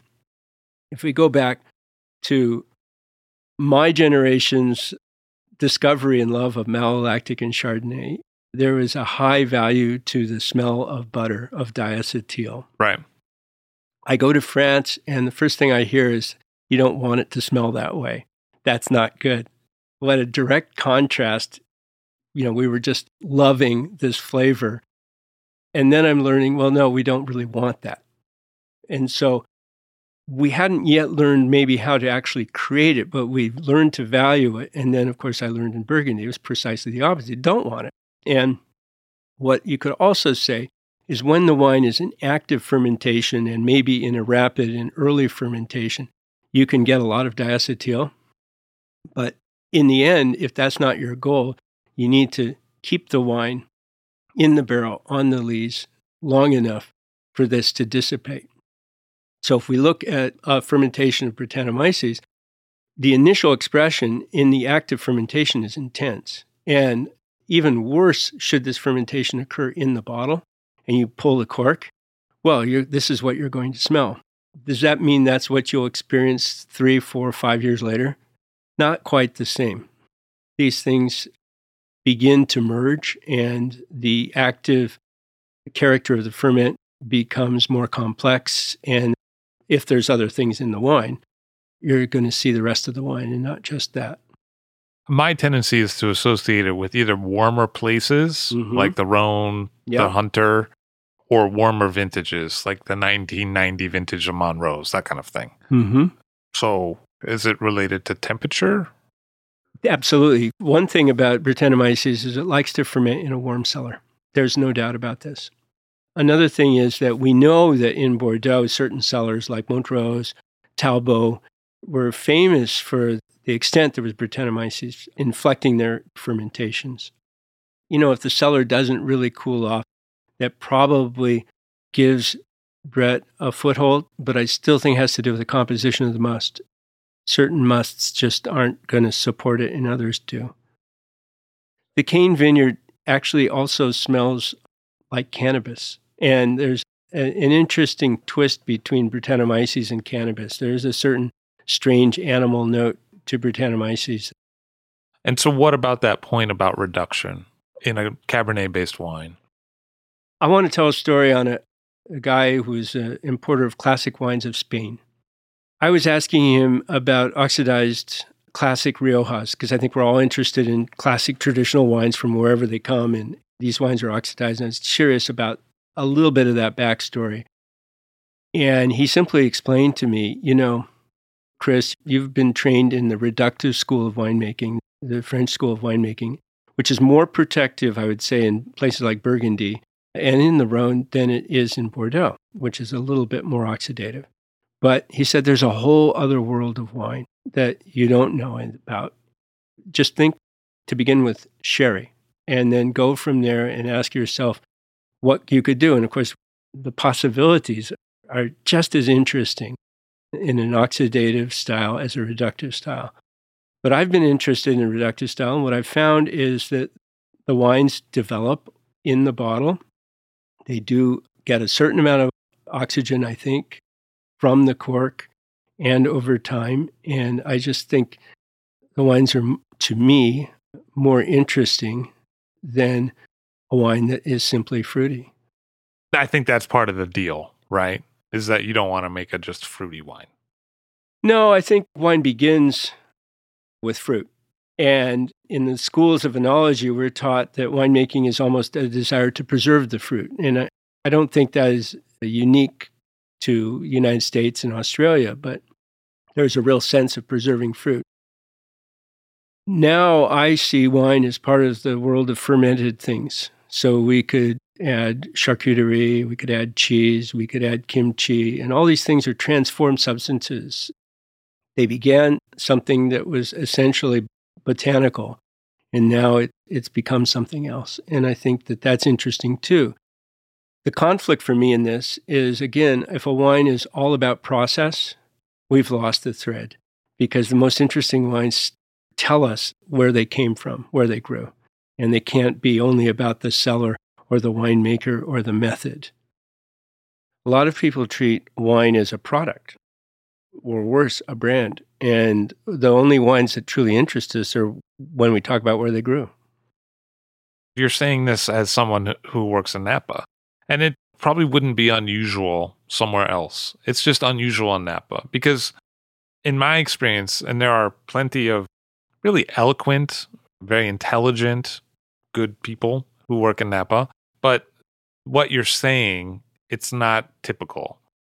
I think a lot of times the Napa story is we found a style that was working and we stuck with it. That became kind of our brand signature. Our customers like that style. Mm-hmm, mm-hmm. And the changes have been about the scope of production. Like we increased production or we got that new vineyard. And then the other side of it would be the changes have been, that guy was here for 5 years and now we have a different winemaker. And it's just not the typical Napa story, the one you're telling me. No, and I think part of that, you have to say, I should always be looking over my shoulder and saying, what would somebody else do in my place? And I'm sure that they would revisit the question of ripeness. Even despite what you hear, I think people might say, well, if you picked it riper, you might have less green aromatic notes in the wine. We're already, over 14% alcohol. I think that's fine. You might say, well, if you use more technology, you could deal with the alcohol or you could do this. And it's like, yeah. But I think Jim Medlock, my boss over all this time, he doesn't pretend to be a wine connoisseur, but he likes to drink wine, and he could see that some of the Napa Valley wines were becoming caricatures. And he never faulted me for not going in that direction, but he didn't know enough to call me on my choices to say, first of all, our reference is clearly not Bordeaux because we're not in Bordeaux just because we have these varieties. You look at a hillside vineyard such as Cain in a Mediterranean climate, you start to think about, God knows, Bandol maybe the Southern Rhone. It's not the same, but nothing's the same. You cannot try to copy anything. And I think he understood enough to let me follow that path. Although I'm in the New World and I can't claim any tradition at all, I can see that the inspiring parts of wine are those things that we find that came long before us. And it isn't ever really going to be about technology. It is going to be about the place, and it's going to be about how the vines grew and where they grew. And little by little in the cellar, one learns to let go. Even in the vineyard, one learns to let go. Let's speak about the place a little bit. So it's Spring Mountain, but it's not the Spring Mountain that I might think of. And why is that? It's not the Spring Mountain you might think of only in the sense that you go into a mountain appellation of the Napa Valley, and it's not at all like a European appellation because the elevations range from 400 feet to over 2,000 feet. The exposures are every possible direction, east, west, north, and south. And the slopes can vary from almost level to very steep. The depths of soil vary dramatically. In a classical appellation, as I would understand it, we couldn't describe Spring Mountain as anything other than a cultural place, a bunch of individualists in vineyards surrounded by forest, each kind of doing their own thing. Most of the soil, I believe, is of volcanic parent material. And at Cain, none of it is. It's all of the Franciscan melange, which is fairly common out on the Sonoma coast. And you can find it in parts of Mount Veeder. You can find it in some of the neighboring vineyards around Cain, but most of Spring Mountain and Diamond Mountain are volcanic. So there's a different set of vegetation. There's a different composition of the soil. Soil at Cain is much higher in clay, much higher in magnesium. And the soils tend to be rather thin. I think in a prior time, it would sort of been considered to be a place not appropriate for grapevines. The Cain vineyard, I'm saying, because the soils were not deep enough and because the magnesium content was very different than what was found in the volcanic soils. There's another thing I got at Cain that is just an opinion, but I'm pretty sure it's true, is that at our elevation, most of the vines are 1,700 feet, which is above the typical inversion that fills the Napa Valley with cool air. So the Napa Valley cools off at night and warms up in the day. In these mountain vineyards, Spring Mountain, Diamond Mountain, and Howell Mountain, the higher elevations don't get as hot, but they don't get as cold. They have much warmer nights. And I have a distinct memory from Bordeaux of walking home at 1 a.m. from Mouton to my house in Saint-Julien. And it was like walking through a warm, balmy summer night in New Jersey. Warm, pleasant, humid. You could feel the plants thriving. And the Napa Valley cools off nicely in the evenings, and it has certain characteristics as a result. But you have a different set of experiences when it doesn't cool off, which is the situation up on the mountain. How is that played out in the wine? The wine tends to have some extract on its own, right? Without you doing a lot of extraction? I think there is that, but I think also the texture is different and the tannins seem to ripen at a lower level of sugar and at an earlier aromatic state. And so one of the challenges in the Napa Valley had been to get phenolic maturity. And by that, we're talking about tannin maturity. But in the process, of course, other things were being lost, but the tannins were getting riper. Well, in these hills, the tannins can be riper and softer at a lower level of sugar. So there's a different structure to the wine in the mountains. I've often heard mountain wines have more acidity. This is not my experience at all. I don't really believe there's more acidity. There's just more intensity. Now, why would there be more intensity? Because you have smaller berries. You have lower yield, but the berry itself is smaller, and having a smaller berry means more skin relative to the juice. So there's more intensity just from that. So you don't have to work very hard to get extraction. One of the things you've done over time is pare away some things. So you don't make Syrah anymore. You don't buy in the Sauvignon that you used to buy from the Ventana vineyard. You make less Cane 5 because you introduced the Cane Cuvée, which was like a second wine. And then the Cane concept, you used to blend cane fruit with benchland fruit, and then you stopped doing that. So we kind of move towards clearly defined things as we move along the history of cane. That's pretty much it.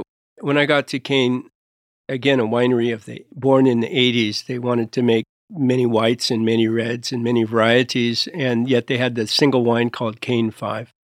I think the obvious conclusion that I drew, and I'm sure you would too, Levy, is that it needs to be estate grown, estate bottled, and that's fine. That should be the primary focus.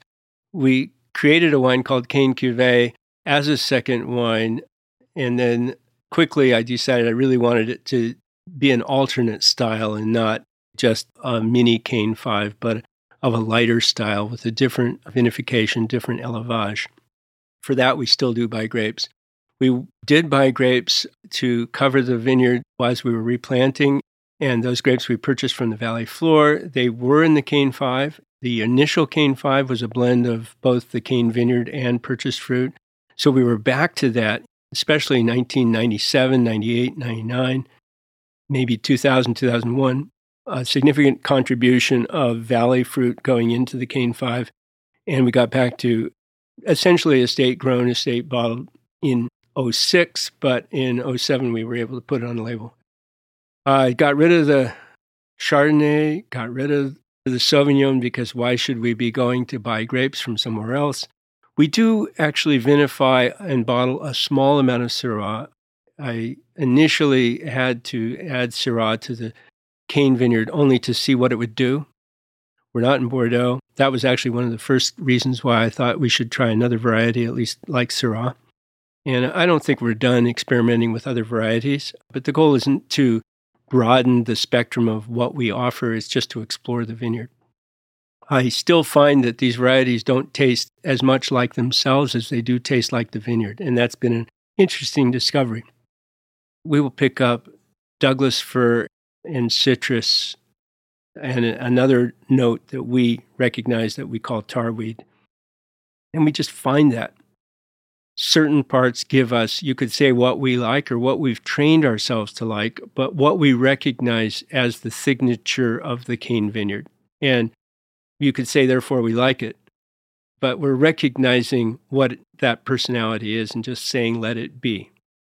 You know, initially, we in wine talk a lot about aroma, but I think texture is the driving thing. And we learn about structure in Bordeaux, but we learn about texture in Burgundy. And I think also in Piemonte and perhaps elsewhere, I just don't know. And in composing a blend, there we do focus on the continuity of mouthfeel. And it isn't the aromatics and the complexity anymore, because generally the lots that have the best balance and fullness are already aromatically complex enough. And I will say, having worked with really great Cabernet vineyard from the valley floor, there is a less distinctive personality. It may be, for many people, more palatable, more approachable, more fruity. Napa Valley Cabernet can be, relatively speaking, fruity and generally very enjoyable, but it doesn't have the distinct personality that we find from certain hillside vineyards. So looking back at certain vintages, do you see sort of natural contrasts in the vintages? Do you see this vintage of Cane 5 is very different than this vintage of Cane 5? To my own mind, I find 2005 to be a relatively simple vintage. But 2005 is also very approachable and palatable, both on the valley floor and in the mountains. It was a vintage of no extremes whatsoever, and a lot of people like it. And I have tended to dismiss it and found that these wines have held together very well. '07, more intensity, still without problems. Challenging vintages like 2011, cold. 13, I suppose, could be seen as somewhat challenging, dry. But the thing that we are mostly confronted with are hot spells. And these hot spells come in waves. The fruit isn't turning black until the end of August. And so it's really that period from when the fruit turns black that we're fearing every heat wave. And we definitely can go through a couple of those. But what I'm really afraid of is losing the aromatics in the fruit. And I would say, in a simplistic sense, the energy of the fruit. So we want to see the fruit ripen, but I don't want to see the berries collapse or begin to truly shrivel. The skin can get soft, the pulp can get soft, but I don't want to wait until the seeds turn completely brown, because I think there's a lot of other elements in the fruit that we want to capture. And that's why we're picking. And we're willing to accept aromatics that others might say, oh, it doesn't smell ripe. To us, it smells more than ripe. It's just a matter of perspective. So '06, not a very ripe year, nonetheless, hot spells. And '03, '02, '95, we had waves of heat. When it gets really hot, the fruit doesn't ripen, it shuts down, and the solution is only to wait. And that's frustrating because we're watching the fruit shrivel. But I'll watch it shrivel before picking unripe fruit. And then we throw out the shriveled fruit. But I want to point out also that we don't do an obsessive level of sorting. We're lucky to be able to pick cleanly. And if cluster is clearly damaged, we just don't pick it. So what about vintages that we hear a lot about that are maybe a little cooler? 2001, 2010. Yeah. I remember coming to Kane immediately after the '89 vintage, which was cold and wet, and feeling that on this hillside vineyard, this is the ego speaking, I could do much better. Because on a hillside vineyard, it will shed the water, just wait, and just be patient and don't panic.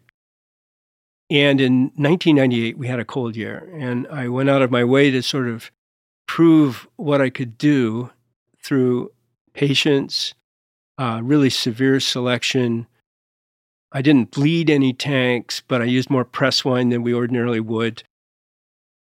And after that, I thought, no, I much prefer, we had two more cool years, 99 and 2000, and it's just easier to let go and not try to force it, and then still make a tight selection.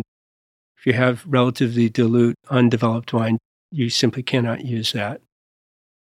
Some of the winemaking approaches that you took have been counter to what are often thought of as the market trends for Napa Valley wine. So my question is, how has that worked out for sales? That's still a challenging question, Levy, because if you have a wine that is atypical, it still needs to fit into the category, because if you write a wine list, you have Napa Cabernet. What do you do with a wine like Cane 5? Do you put it there? Do you put it with red blends? Put it together with wines that are completely dissimilar. It's really an interesting challenge, and makes it a wine not for everybody. It's definitely a wine for people to discover. If they are just getting into Napa Cab, probably the Cane 5 is not for them. And I would say not fitting into a standard market stereotype has clearly its advantages, as the French say, and its disadvantages. So is this the way, I guess the answer has to be no, but is this the way you saw your career working out? You'd worked at Mouton, you worked at Peter Michael, you'd been with Helen Turley during a period of time where she became fantastically, incredibly famous. And then you kind of went on to a mountain and kind of did your thing for 30 years. I think that means that this couldn't be all about me. That place was what it was, and I was going through my life, and I was responsible for, 20 some people working there and for getting these vines tended and the wine and selling it. And at the same time, I got married, I got divorced, I got married again. I spent my first not quite 10 years taking care of Cain, and in the process of my divorce, suddenly I found Cain taking care of me in a way that you could not at all imagine. I've had the opportunity to tend this place for so long and evolve it away from, just another standard Napa cab, but it never really could have been that, you see. It would have always depended on buying grapes to be a standard Napa cab. And then I'm in that process, then I watched the whole world of wine evolve. And I realized that to me, what seems to be important is to remind people that the real interest of wine is that they should all be different and not the same. And they shouldn't be all about, is this a good cab or is it a good Chardonnay or even if it's a variety we haven't heard of. But each wine needs to take us somewhere, if it can capture our imagination and just take us a little bit further. And there's a value in that. I also changed the subject slightly. When I decided to pursue wine initially, I thought for sure that I was doing something that was completely, we'll say, trivial, unimportant. It's entertainment, it's pleasure, it's not saving lives. There's no fundamental importance here.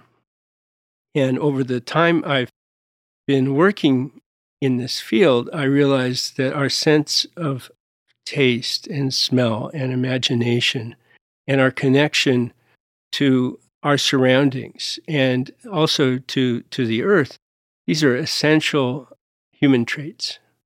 And wine embodies that and it transmits it. And so, although I don't talk to a lot of people, I want them to re-engage with themselves when they taste our wine, and not so much to worry about is it good or bad, but how are they experiencing themselves, their own ability to smell and taste, not to judge, not to describe, but just to go there and realize that this is connecting them to the earth. And each wine is a way of connecting to another place. Do you have kids? Do you have a child? I have a stepdaughter and a grandchild. And that has been a great experience for me to see a kid and to watch him from birth. And I make sure, even though I have no ambitions for him to work in a vineyard or winery, I make sure he knows exactly what's going on in the vineyard and in the cellar. And he's now just 11 years old, but every year we go out there and I assure him that one day he's going to be pruning these vines and picking these grapes, just to have a sense of all that, how it happens. Looking back, what is the thing that has made you the most pleased? It's really difficult for me to evaluate our own work. When I got there, I thought, well, I've worked in vineyards that have been around for hundreds of years. What would it be like to care for this in a way that it will be here after we're all gone? And it sounds so pretentious. It sounds like creating a legacy or something. Now I don't see it that way. But the idea of doing something that persists and transcends us individually, I think that's pretty great. The idea that what is there isn't about all of our personal choices, but certainly there's an accumulation of the contributions of many, many people. And what's so interesting about wine is you can open up a bottle from 10 years ago or 20 years ago. And again, it's very difficult to assess my own or our own work, very difficult. But sometimes I can be caught off guard and find that one of these wines really tastes pretty good. Chris Howell found himself taking care of a vineyard that was then taking care of him. Thank you very much for being here today. Thank you, Levy. Chris Howell of Kane Vineyard and Winery in Spring Mountain in Napa Valley in California. All Drink to That is hosted and produced by myself, Levy Dalton. Aaron Scala has contributed original pieces. Editorial assistance has been provided by Bill Kimsey. The show music was performed and composed by Rob Moose and Thomas Bartlett. Show artwork by Alicia Tenoyan.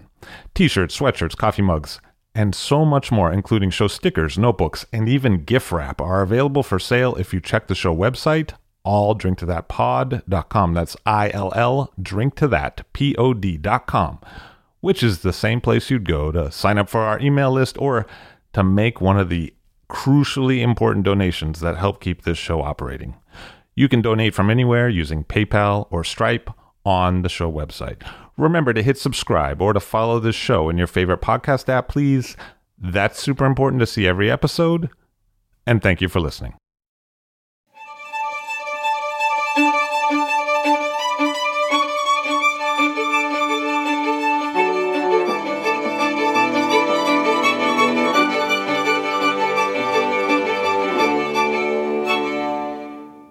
Something which surprised me about the interview with Chris Howell is that he was somewhat critical of Bernard Portet's approach to winemaking. Portet was the founding winemaker of the Clos du Val winery in the Napa Valley, and he was also a guest on All Drink to That episode 326.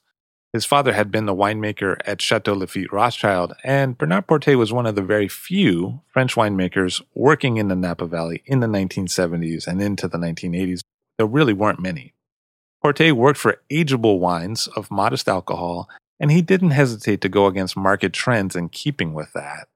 And he looked for relatively cooler sites within the Napa Valley and believed in blending multiple grape varieties off of one site rather than blending grapes from a lot of different sites across the valley. And a lot of those sound like views that Chris Howell might be expected to approve of. And to see what I mean, listen to what Bernard Portet said about blending when we spoke. You were thinking that it was going to be a long aging style, and in fact, Yes. it turned out to be. I wanted that, but I was trained that way. I remember what I told you about the aroma. Okay, my father told me, the aroma comes. If the wine is balanced, the aroma will come out. Well, in 83, it never came out too good. 1980 either. But some years, like 79, came out 80, 87, 85, it came out. And for me, I was kind of educated in the long-lasting type of wines made in Medoc. I was not thinking at all the American way. I was really going for long term, and I still think I'm right. But the market has evolved into buy now, drink tomorrow more. Portet's approach of making blending decisions based on the palate instead of the aroma sounds like something Chris Howell might have told me. And Portet talks about making long-aging wines, as well as his own reluctance to follow the market. And again, those sound like views that Howell might share. But where the two men diverge is on the use of winemaking technology, which is what Chris Howell brought up in his interview.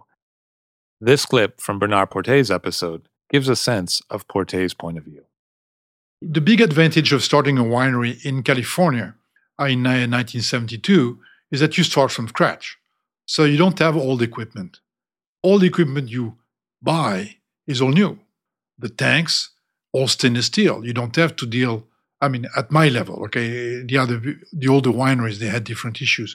But for me, I had to buy a new crusher, a new hopper, all that stainless steel, new pumps, new hoses, stainless steel tanks of various sizes, and all the tanks were jacketed. Okay, that was luxury as far as French winemaker is concerned. It was luxury. Sure, the first 3 or 4 years, my tanks were manual control of cooling. Okay, so sometimes I had to stay late or get up early to make sure that my tanks were cooling. But that's a big advantage over those who didn't have any of that. There was a dream come true for a young French winemaker to start a winery at that time. So here, it's a dream. And then you bring French new barrels. So what else do you want? For Bernard Portet, starting from scratch with new equipment, was liberating, exciting, and seemed like a rare opportunity from where he was coming from in France. In my own estimation, Chris Howell, coming from a New World perspective, felt that starting from scratch really wasn't so rare, but more like the rule in the New World. And for example, that's what the highly influential Robert Mondavi winery had done when they began.